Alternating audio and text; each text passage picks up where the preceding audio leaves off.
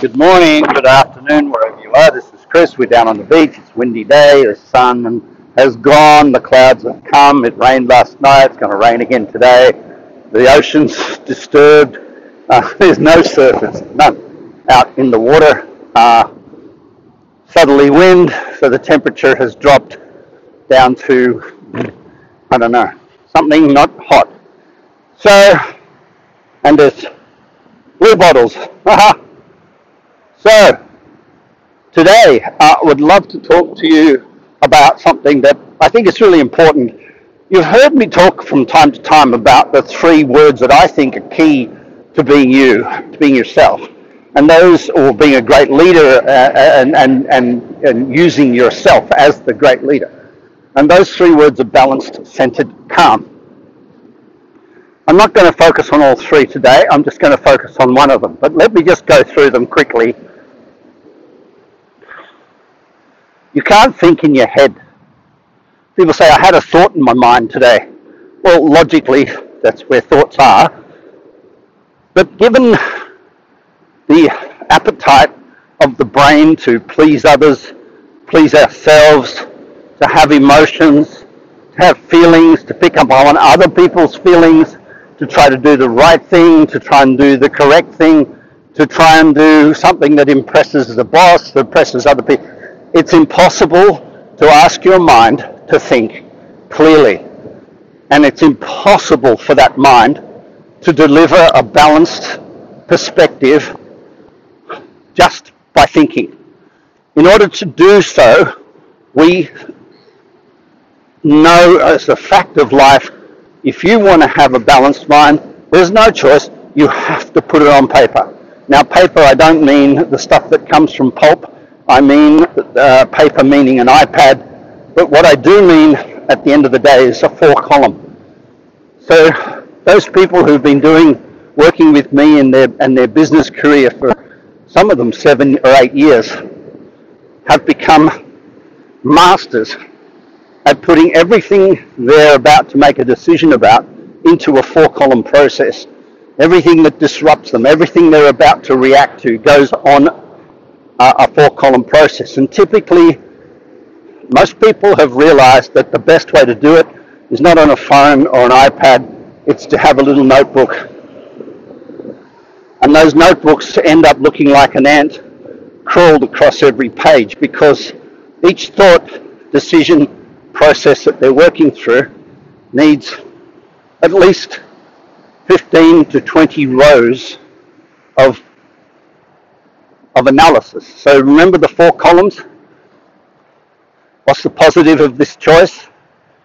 What's the downside is the second column of that positive. The third column is what's the negative of this choice. And the fourth column is what's the upside of the negative. So by the time you finish doing a 4-column on anything, the decision you're about to make becomes A, correct, and B, sustainable, and C, defendable. So if someone says, why did you make that decision? You have the information written down, you've worked it through, and you haven't made an emotionally based, mentally based decision on something.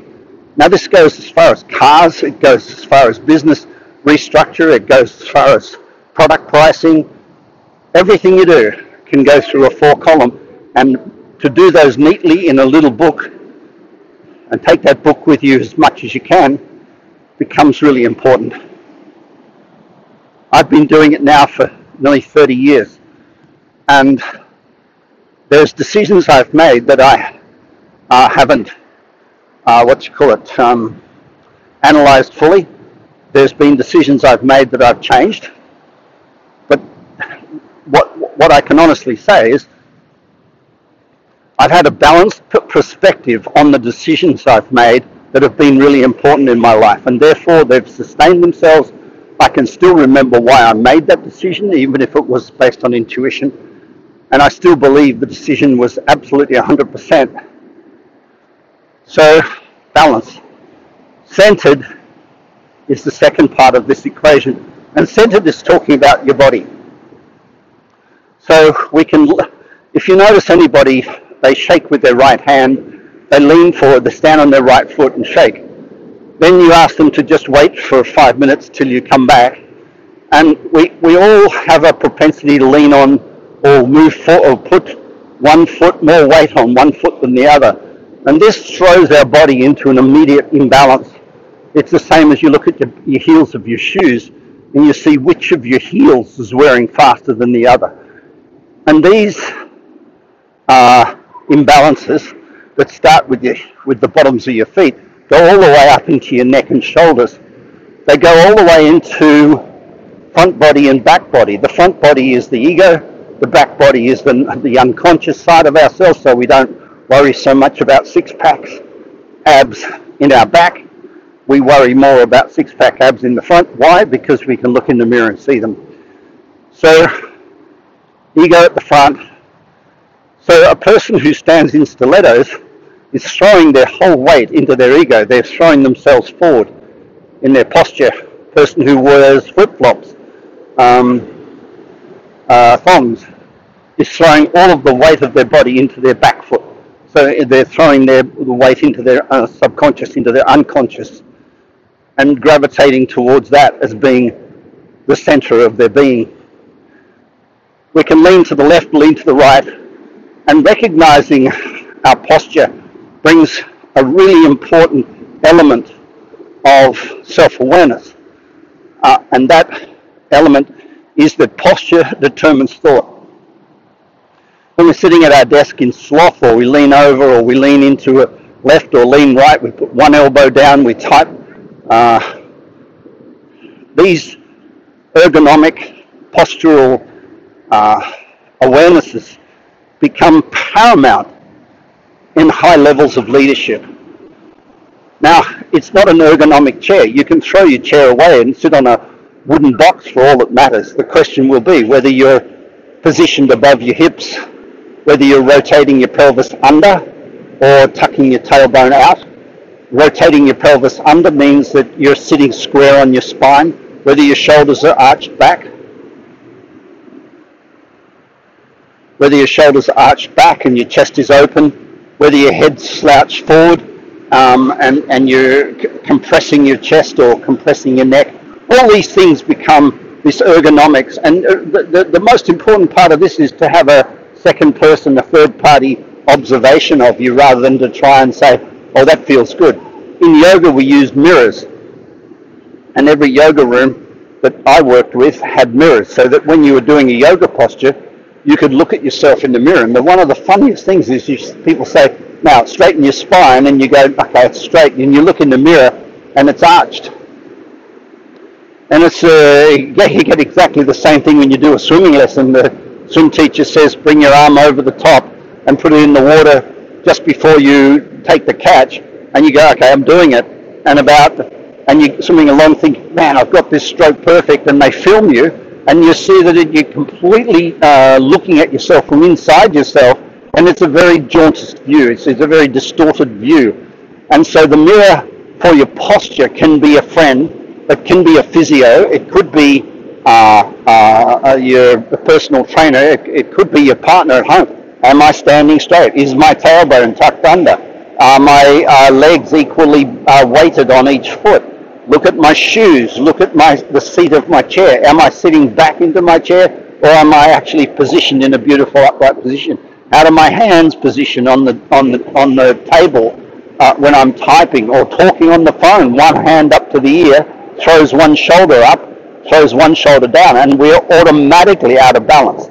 Centering of the body is the low-hanging fruit, the environment of the mind, and therefore the centering of the body becomes absolutely paramount if you're interested in balanced mind, centered body, good leadership.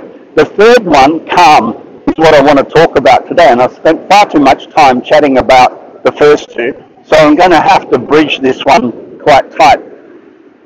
Most people, when they hear the word calm, think of sloth, which means, sit down, have a beer, calm down, fall asleep, be tired. But I want to introduce you to another definition of calm, and that is intense.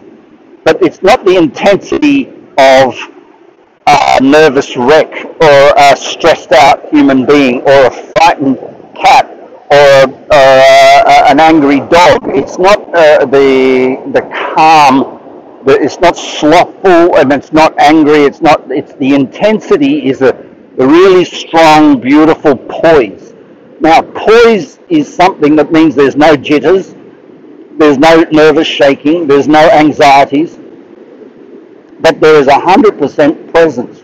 And that intensity, that presence is calm. And if you be very present before you go to bed at night, you will sleep better. But if you're slothful before you go to bed at night, you won't sleep well at all. So being present at night can be things like a calm, can be things like reading a book, and a real book, not just a digital one, but reading a book, drinking a cup of tea in the quiet of night by yourself without the TV on. There are many examples of what it looks like, what it can be like to be calm, that aren't sloth.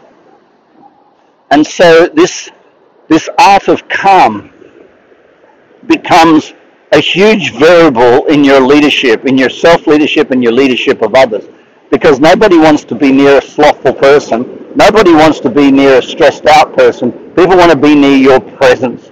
And that's when your energy starts to exude itself out into the world around you and into the world of your mind. So calm. In Zen, when we were being taught meditation, and I studied Zen for a huge portion of my early life, in Zen they teach you this calm. And the calm they teach you is to sit on a cushion in excruciating pain for extended periods of time, staring at a wall with your eyes open, looking at a pinhead. So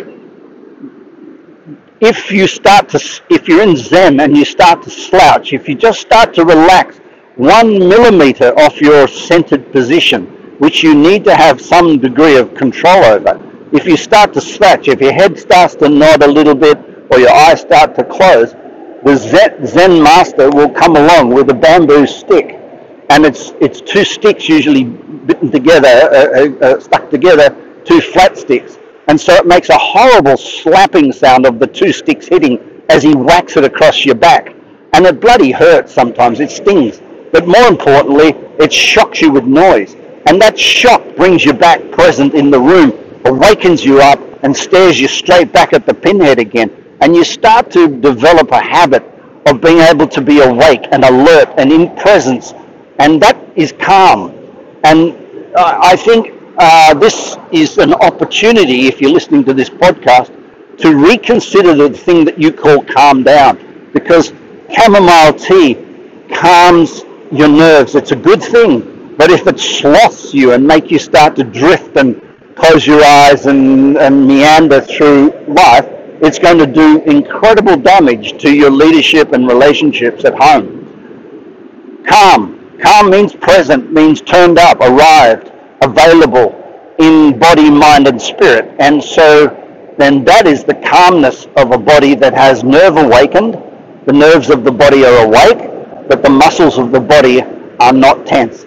This is a very important thing for an athlete as well. And the other group of people that I've worked with throughout the world are actors, where they have to be present and intense and calm on stage, and yet awake and ready and reactive and on target with their character. This is Chris. You have a beautiful day. I hope this has been a joyful and a wonderful start to your day, as it has to mine. Bye for now.